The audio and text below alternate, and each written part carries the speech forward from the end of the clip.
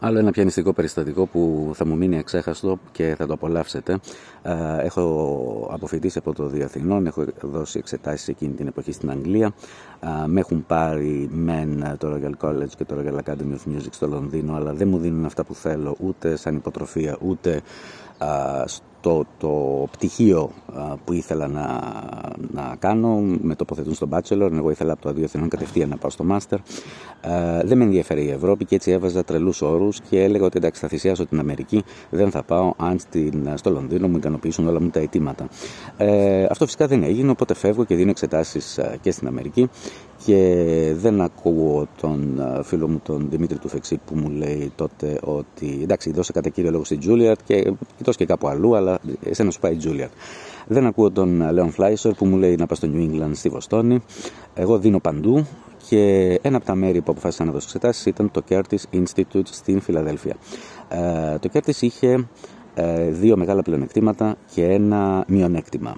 Το πρώτο πλεονέκτημα ήταν ότι έπαιρνε λίγα παιδιά και δεν έπαιρνε μόνο τα ταλέντα, τους ικανούς κλπ. Έπαιρνε ανθρώπους που πίστευε ότι θα κάνουν καριέρα. Αυτό το θεωρούσα πολύ σημαντικό. Το δεύτερο ήταν ότι είχες πλήρη υποτροφία από τη στιγμή που είχες μπει για τον Bachelor.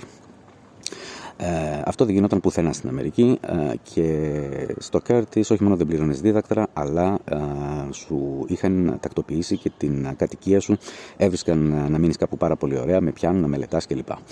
Αυτό ήταν ένα ιδανικό σενάριο για μένα. Το μειονέκτημα τώρα ήταν διπλό. Πρώτον, μετά το Bachelor, όταν θα το τελείωνες με το καλό, δεν μπορούσες να συνεχίσεις, γιατί τότε δεν προσέφερε κάποιο άλλο πτυχίο. Και το σκεπτικό ήταν ότι αν έχεις τελειώσει το Bachelor στο Curtis, δεν χρειάζεται τίποτα άλλο για να κάνεις καριέρα. Φεύγεις και ξεκινάς. Ταυτόχρονα, ένα άλλο μειονέκτημα εκείνη τη στιγμή τη συγκεκριμένη ήταν ότι το Curtis ήταν η μόνη ακαδημία από όλα τα πανεπιστήμια, τις μουσικές σχολές, τις ανώτατες που έδινε εξετάσεις, που ζητούσε συγκεκριμένα έργα στην ακρόαση, για ακρόαση. Δεν ζητούσε γενικά ένα έργο έτσι, ένα έργο εκείνης της περίοδου και ένα έργο της άλλης περίοδου και μία σπουδή κλπ. Ζητούσε συγκεκριμένα πράγματα. Αυτό σημαίνει ότι ή έπρεπε εσύ να δομήσεις όλες σου τις ακροάσεις με βάση το πρόγραμμα του Curtis, ή έπρεπε να μελετήσεις ένα ξεχωριστό πρόγραμμα για το Curtis. Εγώ επέλεξα να μελετήσω ξεχωριστό πρόγραμμα, παρόλο που ήταν πολύ περισσότερη δουλειά, για να έχω μια ποικιλία στη μελέτη μου, να μην βαριέμαι. Και μάλιστα επειδή ξέρω ότι ανά πάσα ώρα και στιγμή είμαστε πιο φορμαρισμένοι σε κάτι και λιγότερο σε κάτι άλλο, μπορεί να έβαζα και κάποια έργα του Curtis σε άλλες ακροάσεις, ανάλογα πώς θα αισθανόμουν. Προτιμούσα λοιπόν να έχω επιλογές και να μελετήσω περισσότερο παρά να είμαι κάπως περιορισμένος. Παίρνω λοιπόν, είμαι στη Νέα Υόρκη, έχω τελειώσει εκεί τις ακροάσεις και παίρνω λεωφορείο, γιατί δεν μπορώ να βρω πτήση, κάτι είχε γίνει, και παίρνω ένα λεωφορείο να με πάει στη Φιλαδέλφια, στο Curtis, εν μέσω τρελής χιονοθύελλας. Είχαν ανάψει όλα τα κόκκινα οι συναγερμοί, είχαν απαγορευτεί οι πτήσεις, είχε γίνει χαμός και εγώ μέσα στη χιονοθύελλα με το λεωφορείο να ταξιδεύω ώρες για να πάω στη Φιλαδέλφια. Φτάνω λοιπόν και την επόμενη μέρα προσέρχομαι στις ακροάσεις, όπου είναι μια Γαλλίδα γυραιά κυρία. Είναι κάτι σαν να λέγαμε θηλυκός butler εκεί μέσα, η οποία τρέχει όλα τα ζητήματα σαν καλή γραμματέας. Και παρατηρώ ότι ένας, ας το πούμε τώρα έτσι το ένιωσα εγώ τότε, ανταγωνιστής μου, μελετάει στη διπλανή αίθουσα και παίζει ένα έργο το οποίο δεν είναι από αυτά που απαιτούνται στις ακροάσεις. Τον ανοίγω λοιπόν την πόρτα, του λέω: με συγχωρείς που σε διακόπτω, αλλά γιατί το παίζεις αυτό έτσι για να χαλαρώσεις? Μου λέει: όχι, αυτό θα παίξω στην ακρόαση. Μα του λέω: δεν γίνεται, είναι πολύ συγκεκριμένα τα έργα των ακροάσεων. Περιττώ να σας πω ότι τον πήρανε.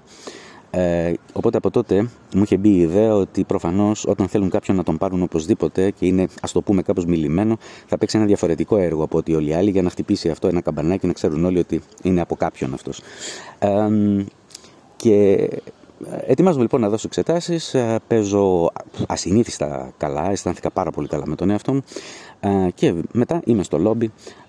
Στην επιτροπή ήταν ο Γκάρι Γκράφμαν και διάφοροι άλλοι θρύλοι του πιάνου και περιμένουμε στο λόμπι έτσι όλοι παιδιά θαύματα, όλοι από σπουδαίες καθηγήτρες και καθηγητές των χωρών τους ή της Αμερικής, και ακούω τη συζήτηση και ακούω συνέχεια να υπάρχει μια συζήτηση που λέει ότι το Curtis είναι το πιο δύσκολο γιατί παίρνουν μόνο 4, κατά μέσο όρο μέσα στα χρόνια παίρνουν 4, παραπάνω δεν παίρνουν κάθε χρόνο.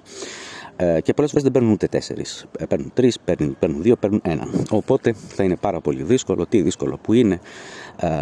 Εμείς τώρα ήμασταν ήδη κάπως επίλεκτοι, γιατί είχαν στείλει τότε κασέτες από όλο τον κόσμο, χιλιάδες ταλαντούχα παιδιά, είχαν διαλέξει 100-200 παιδιά, οπότε ήμασταν εμείς σε αυτή η τελική φάση. Όμως και πάλι όταν να πάρουν 4 κατά μέσο όρο, καταλαβαίνετε τι δύσκολο που είναι. Οπότε μετά από περίπου 1,5-2 ώρες που περιμένουμε εκεί, πίνουμε καφέ και συζητάμε κλπ, έρχεται η Γαλλίδα, η θηλυκή μπάτλερ όπως τη λέω εγώ, και έχει ένα κομμάτι χαρτί στα χέρια, το οποίο το τείχοκολλά έτσι με ευλάβεια και με μια διάθεση έτσι ριτσουαλιστική στον τοίχο ανακοινώσεων, και λέει αυτοί οι 4 ήταν οι καλύτεροι για φέτος. Και βλέπω το όνομά μου να είναι στην 3η θέση, οπότε καταλαβαίνετε πως αισθάνομαι, τρελή χαρά. Έχω ήδη αποφασίσει ότι θα πάω στο Curtis. Δεν πά να λέει ο ένας και ο άλλος, όσο και να τους εκτιμώ και να τους αγαπώ, για Juilliard και New England κλπ. Και για το Manhattan School of Music. Εγώ θα πάω στο Curtis, είναι τελειωμένο. Το έχω πάρει απόφαση λοιπόν. Και ξαφνικά η θηλυκή Butler ανοίγει ένα μαρκαδόρο και τραβάει μία γραμμή και κόβει τα ονόματα στα 2. Τραβάει μία γραμμή δηλαδή κάτω από το δεύτερο όνομα. Και λέει φέτος για τεχνικούς λόγους, λόγω χωρητικότητας, λόγω το ένα, λόγω το άλλο, θα πάρουμε μόνο 2. Μπορείτε να φανταστείτε πώς αισθάνθηκα εκείνη την ώρα. Δεν μπόρεσα να συγκρατήσω τον εαυτό μου και ουσιαστικά απαιτώντας να συναντήσω εκ νέου τον Γκάρι Γκράφμαν και κάνοντας μια τεράστια σκηνή στο λόμπι του Curtis, ουσιαστικά έπρεπε να με σηκώσουν 2 κύριοι πιστάγκωνα και να με μεταφέρουν έξω, ενώ με ακολουθούσε η θηλυκή μπάτλερ, η Γαλλίδα, και μου έλεγε bon voyage, γιατί ήθελε να ξεφορτωθεί τον ενοχλητικό νεαρό. Αυτό ήταν ένα πολύ μεγάλο μάθημα για μένα. Βέβαια, εκ των υστέρων χαίρομαι πάρα πολύ που έζησα στη Βοστόνη και σπούδασα εκεί και όχι στη Φιλαδέλφια, που είναι ένα τελείως διαφορετικό οικοσύστημα. Αλλά εκείνη τη στιγμή ένα μάθημα που πήρα είναι ότι εσύ μπορεί να ξεπεράσεις τον εαυτό σου, να πιάσεις τα στάνταρτ των καλύτερων, να γίνει το ένα, να γίνει το άλλο, αλλά ποτέ δεν μπορούμε να έχουμε απόλυτο έλεγχο σε όλες τις παραμέτρους, σε όλες τις συνιστώσεις. Κάτι μπορεί να συμβεί, ο λεγόμενος αστάθμητος παράγων, ο οποίος καθορίζει πολλές φορές το πεπρωμένο μας.